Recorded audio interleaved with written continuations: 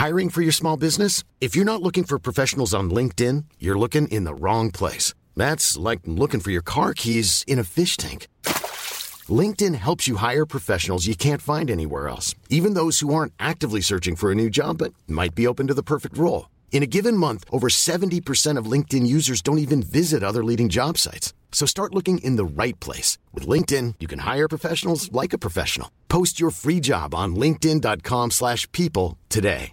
Hey, it's Ryan Reynolds, and I'm here with Keith, co-star of my upcoming film, If, only in theaters May 17th. Do you want to tell people the big news? All right, I'll do it. Sign up now and you'll get unlimited for $15 a month and 6 months of Paramount Plus Essential Plan on us. MintMobile.com/switch. Upfront payment of $45 equivalent to $15 per month. Unlimited over 40 gigabytes per month. Face lower speeds. Videos at 480p. Active Mint customers by 531.24 get 6 months of Paramount Plus Essential Plan. Auto renews after 6 months. Offer ends May 31st, 2024. Separate Paramount Plus registration required. Terms and conditions apply if rated PG.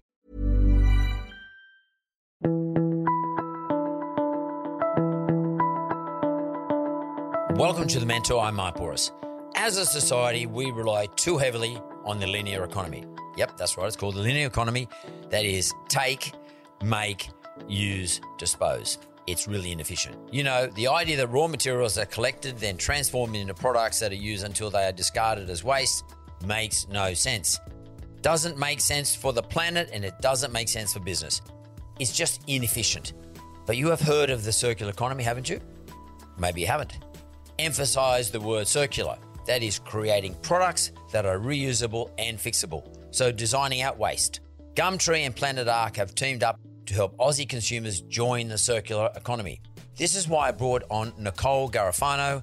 She is the head of circular economy development at Planet Ark. She is passionate about creating change in how we generate and manage resources.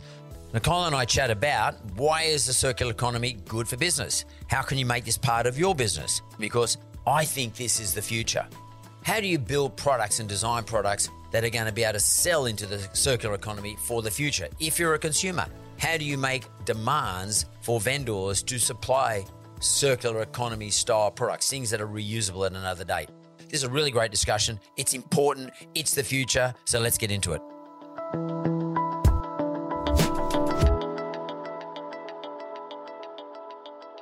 Nicole Garofano, welcome to The Mentor. Thank you so much, Mark. It's such a privilege and a pleasure to be here with you. You and I met more recently with the joint venture that Planet Ark has been doing or is doing with Gumtree, and which I find fascinating. And I'm an ambassador for that joint venture and for Gumtree. What I find fascinating is actually the joint venture of these two groups. They're particularly different, but it's a pretty unusual place for me anyway. Like I'm a full-on hard-nosed capitalist to be talking to someone from Planet Ark, and it's a different place. For me, my perception has been it's a different place, and but recently my perception has changed. What I would like to understand is where'd you start from, and how'd you end up in this role at Planet Ark? Because it's sort of a big leap. Yeah, I've got an interesting story. My background is actually, my first career was in the travel industry. So I spent 14 years based in Sydney. I had always wanted to work in travel ever since I was a teenager. But in 2003, I had the opportunity to take a year off, and I spent 7 months traveling through Central and South America, backpacking and just experiencing the world. I'd done travel before that because of my career, of course, but never on my own and in a backpacking type of mode. So met some amazing people, had some incredible experiences. But then I ended up in Barbados. After that 7 months, I traveled to the small island state of Barbados. I ended up spending 3 months there. The first month I enjoyed what you do on a Caribbean island, lots of sun, lots of beaches, lots of evenings out, but I felt like after that first month I needed to do something more. And so after that first month, I found myself volunteering with an organisation that did environmental education. And I'd never done anything like this before. I'd been introduced to this organisation from a woman I met in Brazil several months earlier. So I went there actually to say hello to the person that she knew when she was there, and that person no longer worked at the centre. But I asked the question, so what do you do here? And I was, they shared what they did. They had school children coming through. They had a garden. I thought this was interesting. And I said, well, do you need some help? And it was those two questions that have led me to be speaking with you here today, because if I hadn't have gone to that centre, I wouldn't have been introduced to environmental education. I wouldn't have been introduced to the challenges that sit within small island developing states around environment, and I wouldn't have taken the path that I've taken to get here today representing Planet Ark. So are you saying that you never really thought too much about the environment? How does that connect? I know it's a disconnect. It wasn't something that was front of mind. Growing up in Australia, we are blessed with a beautiful country, and I grew up with Keep Australia Beautiful, and all of those things. We grew up with recycling, but it wasn't on my list of passions. It wasn't something that I saw myself working in. I think that year that I took off and found myself in amazing, such diverse environments, going to the salt plains in Bolivia, going to the Amazon, having the pleasure of sitting in Machu Picchu, going right down to Ushuaia, where all the boats go off to Antarctica. Such incredible, diverse environments. And I really think that plus the people I was meeting along the way and being immersed in this extremely historical range of cultures, it really just opened my eyes up to things that I hadn't really thought of before. I don't really know too many people who've done that. I'm guessing you weren't like 19 or 20 when you took your year off. I get it that someone says, okay, I'm going to go to South America. Got it. But then all of a sudden you start doing all this quite unusual moves. Can I ask you something? I mean, I choose not to answer this, but like it's just a feeling I have. When people do something like this after being at a travel agency for a number of years and assuming the travel agency wasn't going to go broke, sometimes people are either bored shitless in their life and they decide to take these 7-month periods off, or something's happened in their personal life, they're running away from it, or they're running to something. Yeah, look, I think it was a combination. I had always wanted to take a year off and go and work somewhere else in the world for 2 years. I'd always wanted to do that since I was a teenager. The circumstances arose that, yes, there was a significant event in my life that provided me with both the time and the finances to be able to take this journey. I had a business at the time. At the end of that 14 years, I developed a consulting small business that I was supporting travel agency owners. But it was a case of, if I don't do this now, it's not going to happen. There were many times I was reflecting on this over the weekend, actually, that I was just thought to myself, what am I doing? I should go home. This is ridiculous. I'm at this point in my life where I should be doing other things. But, reverse charge calls as they were back in the day. I had some beautiful friends and wonderful family on the end of those calls saying, look, you can come home anytime. That's absolutely sure. You can come home anytime. But why not just keep going for a bit longer and see how you go? And those words were just invaluable, because I did keep pushing myself and I did keep just on the road.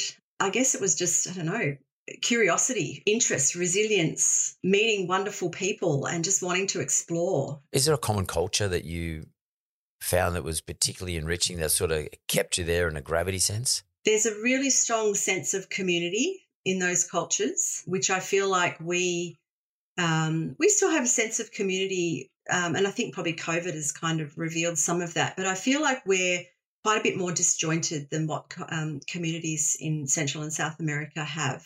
There's more of a connection.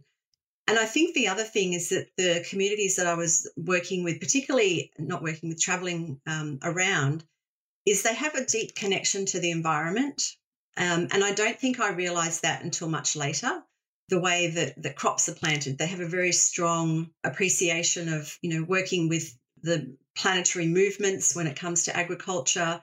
So there's just a really strong appreciation of what the environment can offer. Yeah, that's interesting, because I think we're disconnected here in the cities for sure. Pretty much everything you want is available all year round. You can get our oranges in the middle of summer. Yeah. And you don't have appreciation of seasons. Like, one of the things I always found fascinating is that my father's an old Greek fella, and we're pretty connected. And I was at his place. He lives in Sydney, but it was time to plant garlic, and he reminded me that the best time to plant garlic is on the winter solstice. You should plant it on the 21st of June or thereabouts, and harvest it on the 20 odd of December, the summer solstice. And it's a global thing. You plant garlic on the shortest day of the year for whatever the reason is. I'm sure this has been something that's been going for thousands of years, but it's something I would never have heard of. I'm not likely to come across that, unless I go and talk to my father or, like you, travel. So these things have a big influence on us. Yeah, just to sort of finish off that Barbados story, after those 2 months of volunteering, I left and got the call or an email from the chairman to ask if I would come back for a 2-year contract. And so at the time I sort of tossed up whether I continue with working. I was looking for work in the UK by this stage. It was about 6 weeks after I left Barbados. And I got this opportunity to go back, and I thought, well, you know what? I think I'm going to do that. And so I chose to go back, again with a few universal interjections to send me that direction. And so I went back for 2 years, but the 2 years ended up being 8 years. Wow. The organisation that I volunteered with for those couple of months, I ended up running it by the time I had left. So those 8 years were really instrumental in deciding on what were the next steps. And so leaving Barbados in 2012, I first chose to do a master's degree, and that was in development practice with a focus on environmental management as sort of a secondary topic. Were you back in Australia? Yes. Yeah. Yep. I came back to Australia to do that. And so once I'd finished the master's, I had a very different perspective on the concept of colonialism. I don't remember that from school, but certainly the impact of colonialism on global trade, sort of ownership, if you will, of countries like Barbados, where I was living for all those years. It really provided the theoretical lens that I was able to review my experiences in a very different way. I came out of that thinking, okay, well, now I've got this theoretical lens. I've got all these years of experience in Barbados. I want to do something more. And so the next thing that I did was actually to design my own research program, which was to take an assessment that I did in my master's, which was design a survey. I chose to design a sort of a mock survey on some of the programs that I implemented in Barbados.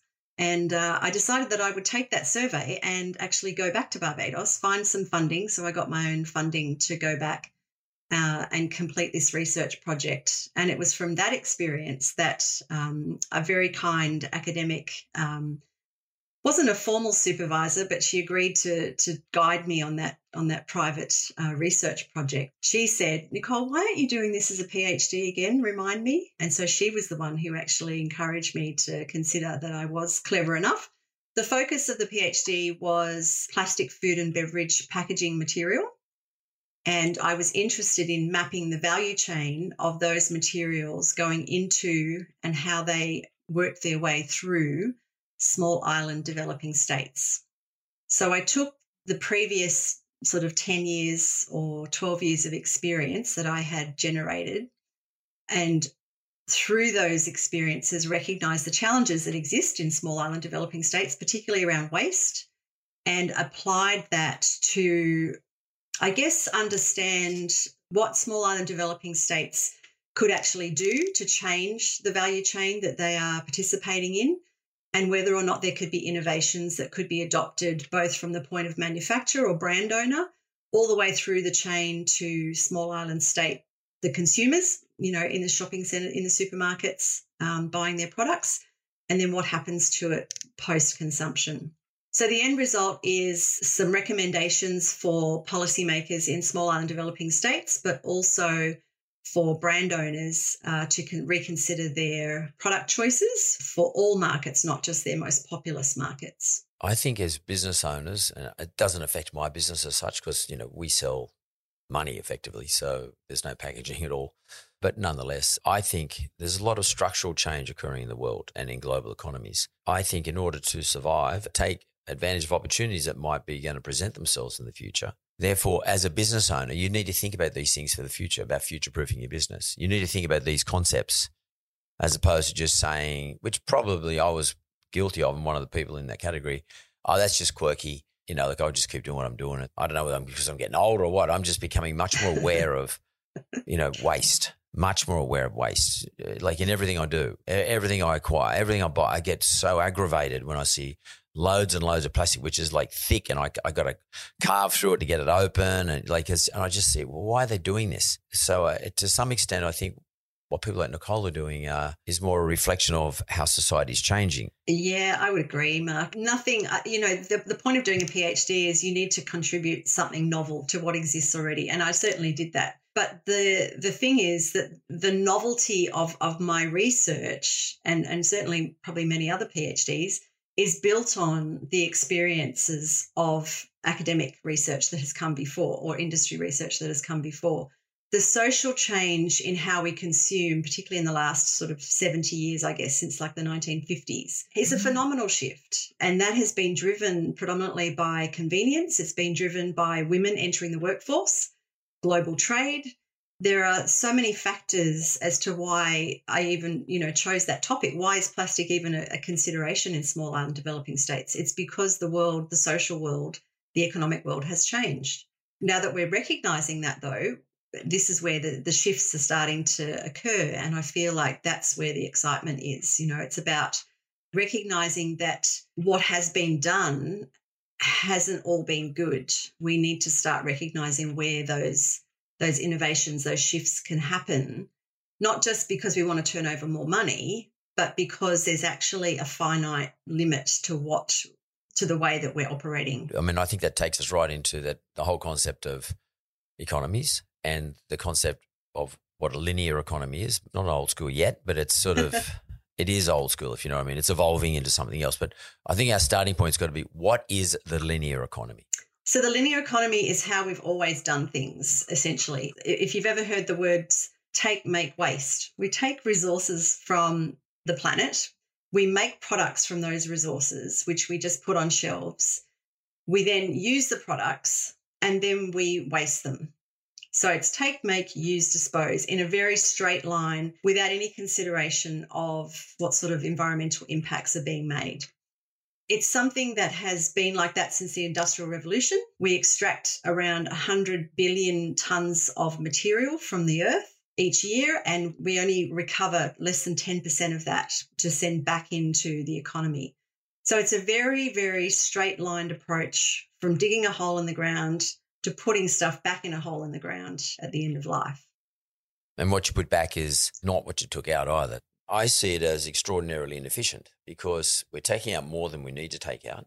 We are wasting a whole lot at the end of the chain. Therefore, we're extracting more than we need to, and we're wasting more than we need to because we're not thinking about how the bit in the middle, we're not working out how to make it sustainable. We're just making it transactional. Yeah. And business and economics are all about efficiencies. And what's amazing for me is that we haven't, we're so advanced and so sophisticated in the way we think, and our technology is so good, and et cetera. We can fly to the moon, what have you, and yet we're not very sophisticated in our thinking of how we can become more efficient.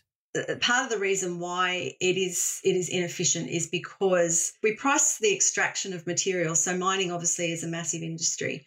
We put heavy prices on that. There's heaps of processing that goes into mining to take it from something that's dug out of the ground into our phones, for example, with electronics. There's a great focus on that end of the spectrum, but the inefficiencies occur all the way along, particularly at end of life. If aluminium cans, for example, are not recycled, all those inputs that have been invested from the point of just actually digging the bauxite out of the ground all the way to that can being sent into a landfill has just been wasted. And I also find it interesting that we put so much focus on mining raw materials, but yet mining materials post-consumption doesn't attract the same level of attention and investment. Why not? They're still valuable materials. You've got gold, you've got precious metals that sit in particularly electronics.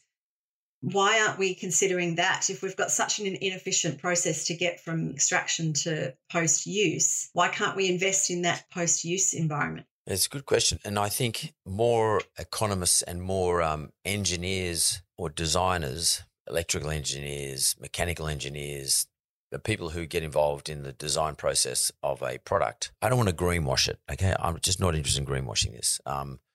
Because people won't believe me for a start, but so I'm not.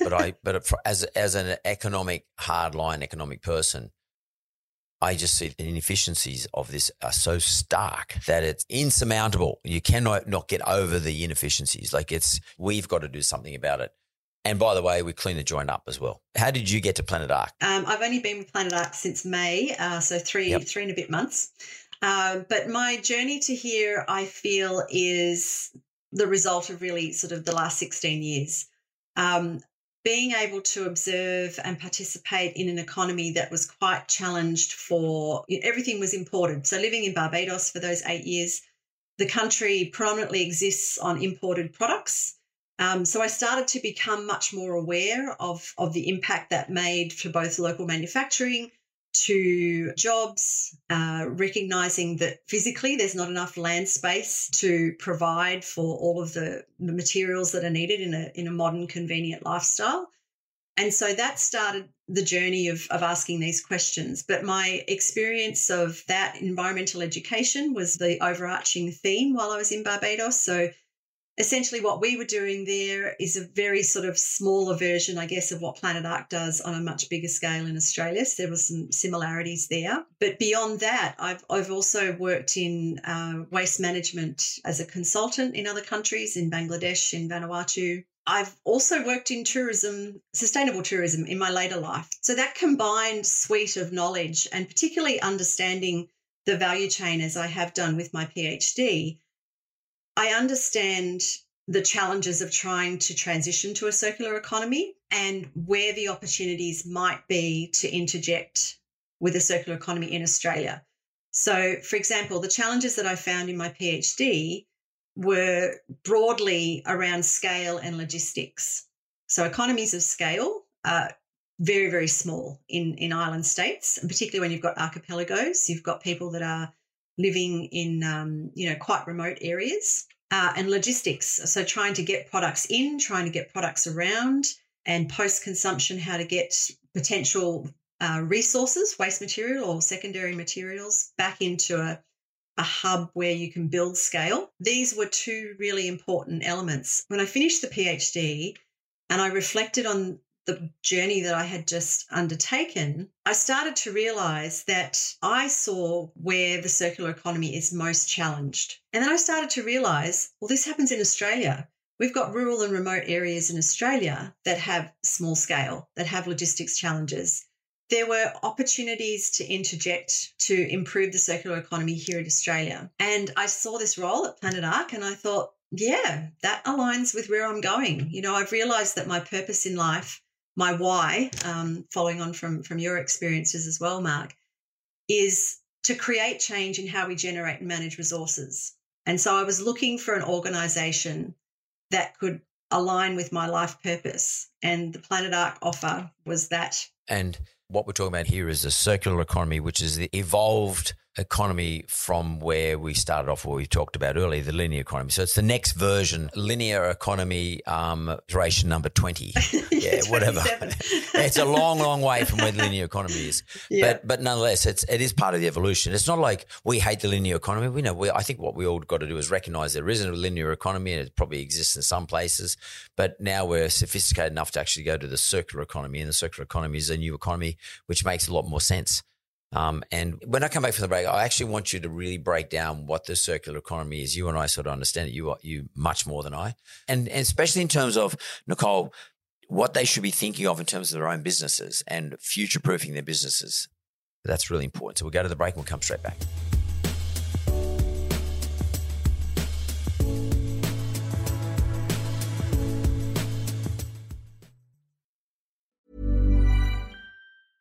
I'm Sandra, and I'm just the professional your small business was looking for. But you didn't hire me because you didn't use LinkedIn Jobs. LinkedIn has professionals you can't find anywhere else, including those who aren't actively looking for a new job, but might be open to the perfect role, like me.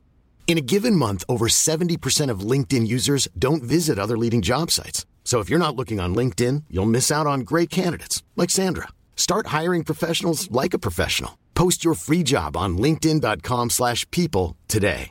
There's never been a faster or easier way to start your weight loss journey than with PlushCare. PlushCare accepts most insurance plans and gives you online access to board-certified physicians who can prescribe FDA-approved weight loss medications like Wegovy and Zepbound for those who qualify. Take charge of your health and speak with a board-certified physician about a weight loss plan that's right for you. Get started today at plushcare.com/weight-loss. That's plushcare.com/weight-loss. plushcare.com/weight-loss.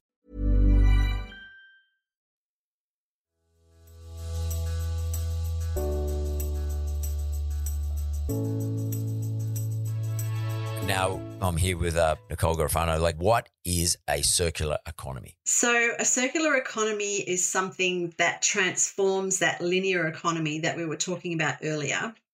It is much more resource oriented. It's not just about putting products on the market. It's actually about designing products that can actually move throughout a circle and come back in. So it is about identifying where we can move away from designing products just to put onto a shelf to designing products that could potentially be deconstructed, that could be reused, that could be recycled if they need to be, and have those materials in that product holding their value at the highest possible level. So essentially keeping products in use for longer. There's 3 principles that underpin the circular economy. And the first one is what you were speaking about earlier, which is designing out waste and pollution.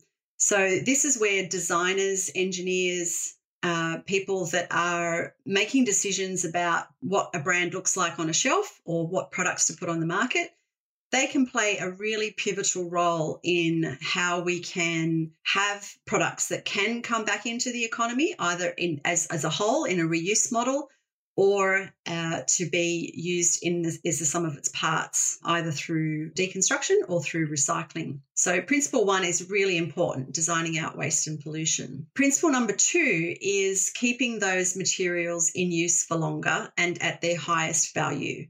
That's really what we kind of look at where recycling kind of fits in, where if we produce packaging, for example, often people would consider putting the packaging in the yellow top bin for recycling. And so that is a lower ranked option, if you like. Recycling is one of the last options that we could consider. But if we can consider keeping materials like what happens on Gumtree, reusing products in use for longer, that's principle 2. And then the third principle is about regenerating natural systems. And so in the course of designing products, we should be considering the natural systems that enable us to put those products on the shelf. So if we can consider our water consumption in the design of products and how they are managed at end of life, if we can use renewable energy to make those products, if we can consider agricultural crops to be using less hazardous chemicals in their production, that's all about regenerating natural systems. So these are sort of the 3 core principles that underpin the circular economy. How hard is it to change the status quo? Because the status quo largely is controlled by mining giants who don't like retooling their business. Or if we're talking about plastic manufacturers who have incredible political influence, and I know some, for example, right here in Australia, who actually work on their political influence. And it's an easy thing to do, working on political influence. You just make sure you support the party that's going to win the election, and the best way to support them is through, financial ways. How hard is it for you to move the dial? Because right now, we've got plastic, as you said, yellow bins, but that's the lowest common denominator. We all think we're being environmentally responsible because we put our plastic and cardboard into the yellow lid. But that's really the smallest contribution we can make. How hard is it to turn the dial properly? What are the friction points? Well, I think consumers are actually turning the dial for us. As much as we feel that our one purchase decision doesn't make a difference. When you've got, 7.8 billion people on the planet, obviously we're at different levels of development.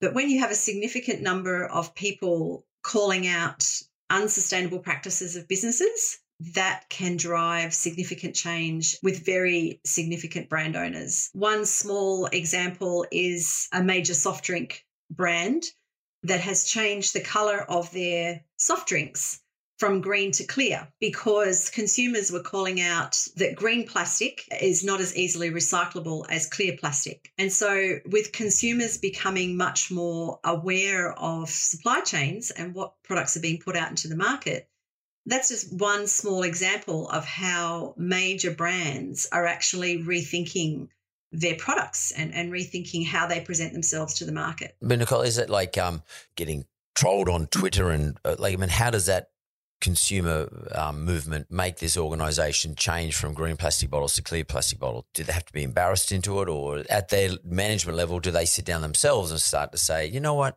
wouldn't it be a good idea to get rid of green bottles and do clear bottles? Where does it start and end? I don't work for them, so I'm only making assumptions from the outside in. But I would say it's more from the pressure that is being applied from the market. Consumers have a very strong voice, and those consumers, social media has certainly changed how we interact with our brands and with our product owners. Things like the Blue Planet effect, which is actually a term that was coined from Sir David Attenborough's BBC Blue Planet show, puts a spotlight on the impacts to our environment from particularly plastic ending up in marine environments particularly. And so this combined attention that has been placed on products is really shifting the bar. Yes, there are some who are not necessarily making those shifts, but when they're not, their consumers are calling them out on it. And it's really exciting to see. All of a sudden, it seems like the tide is turning, from going back to the 1950s when plastic became commercially viable, and it was sold as the housewife's solution to having to be behind the kitchen sink washing up all the dishes every night, just use a disposable plate. I remember seeing a cover of American magazine that showed a 1950s woman now being able to use plastic plates and just throw them in the bin rather than having to stand behind the kitchen sink. And so this was storytelling driven by the market, that they wanted to put their products on the market. Well, now it's storytelling driven by the consumer because they want to see a change in how they're consuming. And what's Planet Ark's role then? How do they see themselves? So particularly in the case of the circular economy, we see ourselves as facilitating the transition to a circular economy.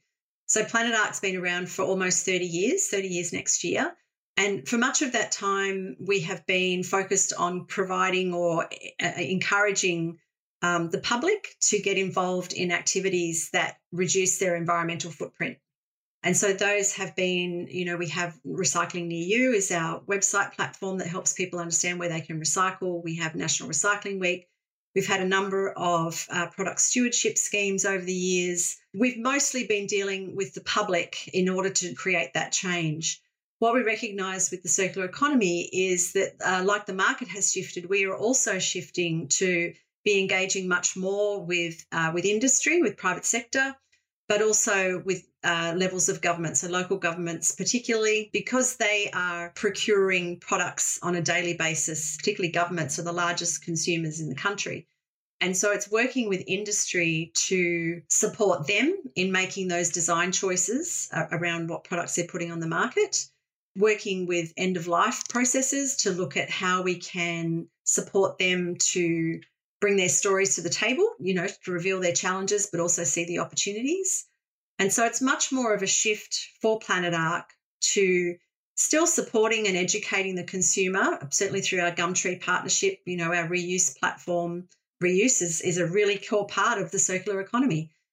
But it's more around how can we make that shift at the front end rather than waiting until we get to that end-of-life decision, post-consumption, yellow bin scenario. Are you finding, though, that, say, for example, better design when it comes to the circular economy, other organisations approaching you, or do you still have to push your way in there? At the moment, it's a mix of both. Australia's really relatively new in this circular economy discussion. So I feel like the organisations who are coming to us are seeing what's happening overseas. So particularly in Europe, where the circular economy is really gaining traction. They've been working on this for most of the decade, I would say. And so those organisations with footprints in Europe, where Australia might be a regional office, those folks are finding their way through. But the ones that are more Australian grown, if you like, we're sort of going to them more so, I would say. Do they open the door? Are they happy to see you, or? Yes. Are you experiencing friction? There's a sense for some organisations that, this is just another thing. We don't have to worry about this. We'll just carry on business as usual.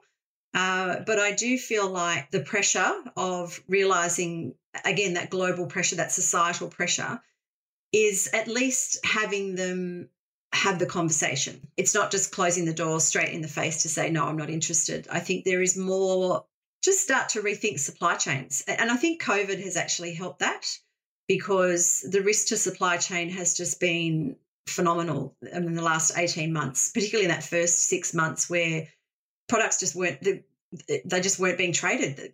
Products just couldn't get out. Global trade didn't come to a halt, but it was severely impacted. And I feel like that has raised the profile of potential risk. And that is where, if you're considering your business from a circular economy perspective, that you're actually really allowing time, which I know is very difficult for small business owners particularly, but you're really allowing time to look at where are the risk points in my supply chain. And if you only do it because of risk, let's look at where you can design products to have an extended life, potentially provide a service, a repair service as part of your offering, for example. Look at where you could replace imported products to locally supplied products. I know that there's always a cost consideration, but it's having those conversations to start to think. And I think that's the promising part for us, that most organisations are at least willing to have that conversation. And one of the notions that I thought was quite appealing, as opposed to, like, as I said, greenwashing this process and trying to appear as an environmentally aware person, which, by the way, I am environmentally aware, but yeah, I'm very careful not to try and pitch myself as somebody like that, because that's greenwashing, and so many people are doing it, like, it's nauseating, to be honest with you. One of the things that I found very appealing, the notion I found very appealing in relation to the circular economy, and as you say, it's been going on overseas for a long time, is that one thing we should all aspire to is to pick a proxy that's close to perfection in terms of how an economy works. And the most obvious one to me is nature. Mm-hmm. You know, like an animal's born, eats the grass, and animal dies and it sort of disintegrates into the soil and produces nitrogen, and the grass regrows, and the carbon from the animal goes back into the soil, etc. That's a perfect circular economy. Yeah. And that makes sense. And that's not greenwashing. That's not environmental anything. It's just smart. It's factual. That's what happens. Yeah. In nature, there's no such thing as waste. And it's very, very clever. It's a very clever analogy that you raise. And I think the more awareness of that, to me, would be really good. And I think the next one is the economic effects. Like, if consumers start to demand a product differently designed, more sustainably designed, however sustainable, could be a number of reasons, reusable parts, less plastic, whatever it is, then the producers of the products, they're going to have to get their act together, otherwise they're going to lose market share. Yes. Yeah. Do you guys build up these scenarios whereby you can sort of see a new trend, particular product line that you take to producers of these products and start to say, hey, listen, this is the experience going on in some other place in the world. Consumers are flocking to this type of product. Maybe you need to start to think about re-engineering. Yeah, I mean, we do have a number of case studies, and we do offer those to anyone who's interested. I mean, it's not something, you can take a horse to water, but you can't make it drink. So we've got lots of resources that those who are interested can learn from. If we look at that consumer model, calling on the Gumtree report that we were launching a couple of months ago, people that they surveyed showed that 81% of the Australians who participated in that survey are already willing to change the way that they consume goods to be more environmentally friendly than they were 10 years ago. So 81%, I mean, that's a phenomenal number. People are actually tuning into the stories of products. And I feel like there is the opportunity to learn from the likes of the Netherlands, for example. I would say the Netherlands is probably the global leader when it comes to circular economy. They've had a national circular economy strategy since 2016. Even they admit that they haven't achieved everything that they would like to have achieved. And if we have to go elsewhere to learn, then that's the way we do it. We have to recognise that we can't pick up what's there and just drop it straight into Australia. There are some localisation needs that are required.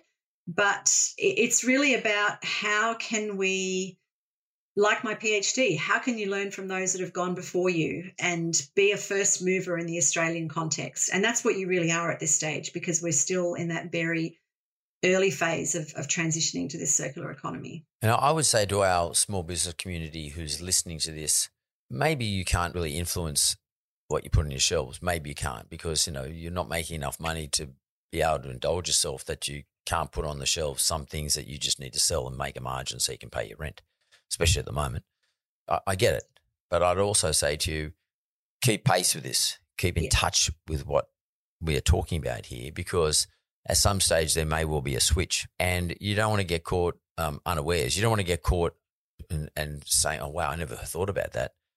And this is about predicting your market and you've got to understand what the discussion's about. That's why I've asked Nicole to come on today to give you an understanding of what the discussion is on a global basis, on a huge macro basis, and that over time, for me, the circular economy over time will become the discussion as opposed to linear economy. It will become that way because it's smarter, it makes sense, it's logical in every aspect, not just from an environmental point of view, but from every aspect. Efficiencies, and it's just smarter. And I think over time you're going to find the younger kids who are at universities who are coming out as engineers or, industrial designers, mechanical designers, as I said before.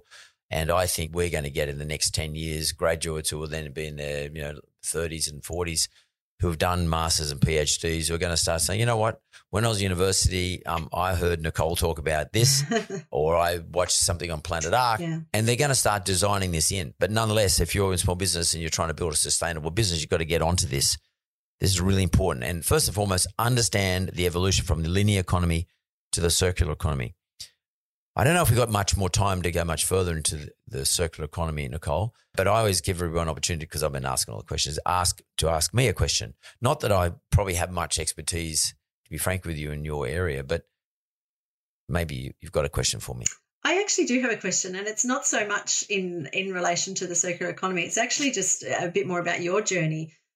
So as I mentioned, in full transparency, I've just finished reading your book, Rise, which has been very interesting and enlightening. It really showed that your guts, your tenacity, your resilience, and also how you've reflected over the years, I thought was really interesting as well for me. And so I'm obviously very grateful to be here and speaking to you and have my journey over the last number of decades.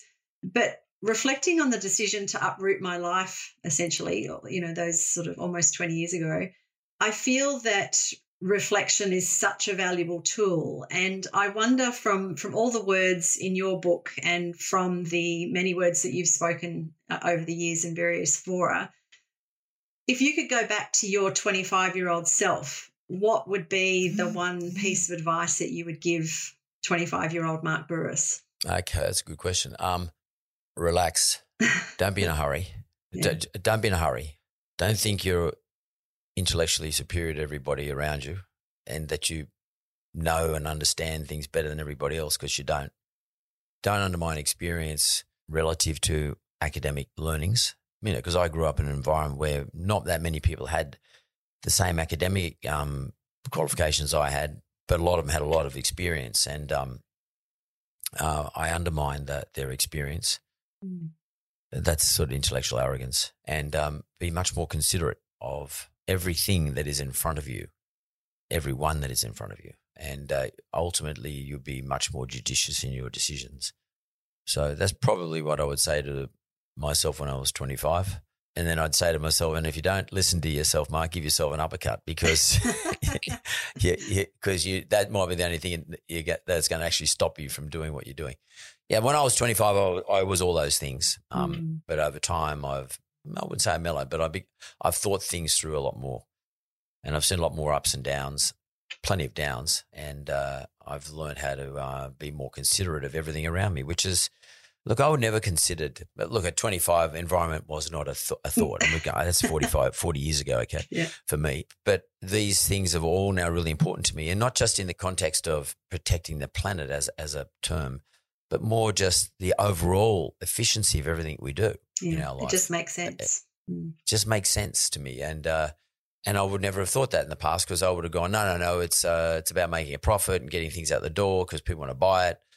I would never have thought of these concepts that I'm thinking about with you. And even like, the home loan business, which is, my major undertaking these days, always has been. That was always about making a buck for me, as opposed to getting people into a home, something they dream about.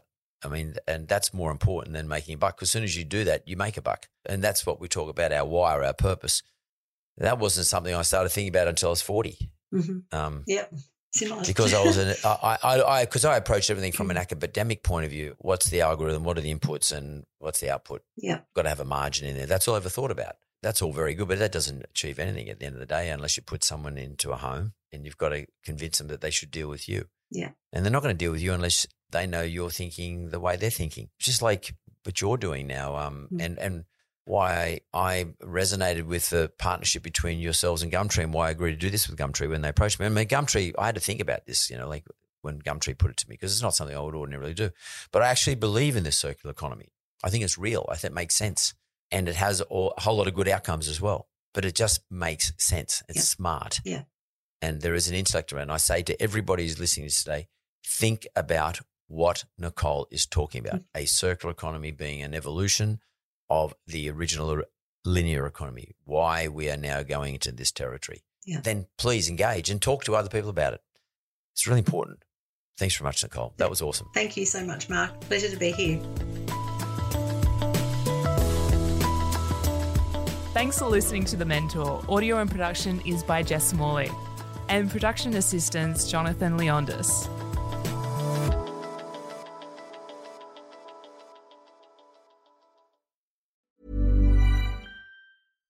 Hi, I'm Daniel, founder of Pretty Litter. Cats and cat owners deserve better than any old-fashioned litter. That's why I teamed up with scientists and veterinarians to create Pretty Litter. Its innovative crystal formula has superior odor control and weighs up to 80% less than clay litter.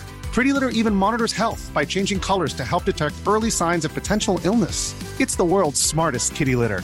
Go to prettylitter.com and use code ACAST for 20% off your first order and a free cat toy. Terms and conditions apply. See site for details. Planning for your next trip? Elevate your travel style with Quince. Quince has all the jet-setting essentials you'll want for your next getaway, like European linen, premium luggage options, buttery soft Italian leather bags, and so much more. And is all priced at 50 to 80% less than similar brands. Plus, Quince only works with factories that use safe and ethical manufacturing practices. Pack your bags with high-quality essentials you'll be wearing for vacations to come with Quince. Go to quince.com/pack for free shipping and 365-day returns.